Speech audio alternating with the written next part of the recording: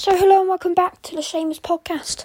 We're back with another podcast again. Please stream yesterday's podcast. I don't know why, but 1 in every 5 podcasts seems to not do very well. So if you could please stream that, it would be good. But let's have a look at some score news today. Man City and Brighton and Hove Albion are yet to play, and let's have a look at the Premier League table.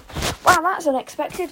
Man United go to the top of the table with 36 points, Liverpool in second, Leicester City in third, Everton in fourth, Tottenham in fifth, Man City in sixth, Southampton in seventh, Aston Villa in 8th, Chelsea in 9th, West Ham in 10th, Arsenal in 11th. That's as far as I will go down in the table. Let's have a look at the basketball then.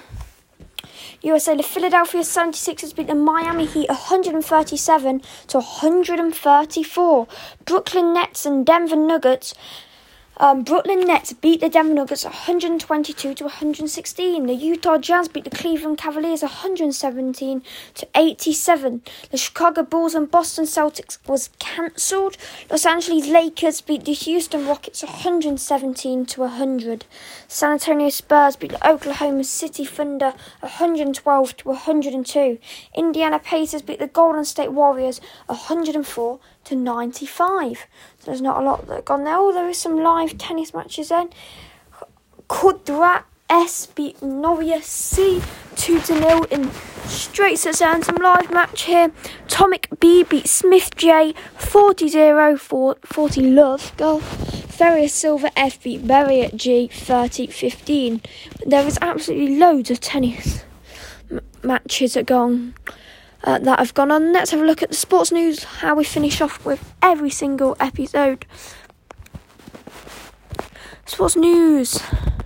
Ollie Gunnar turning Man United into title contenders. That is true, as I just read out about them currently being top of the league. Give Frank Lampard Chelsea is still in the title race, he claims. And really, there's nothing really else. Anyway, that concludes today's podcast. I'm trying to keep them under 4 minutes because for some reason they seem to do the best. Anyway, goodbye.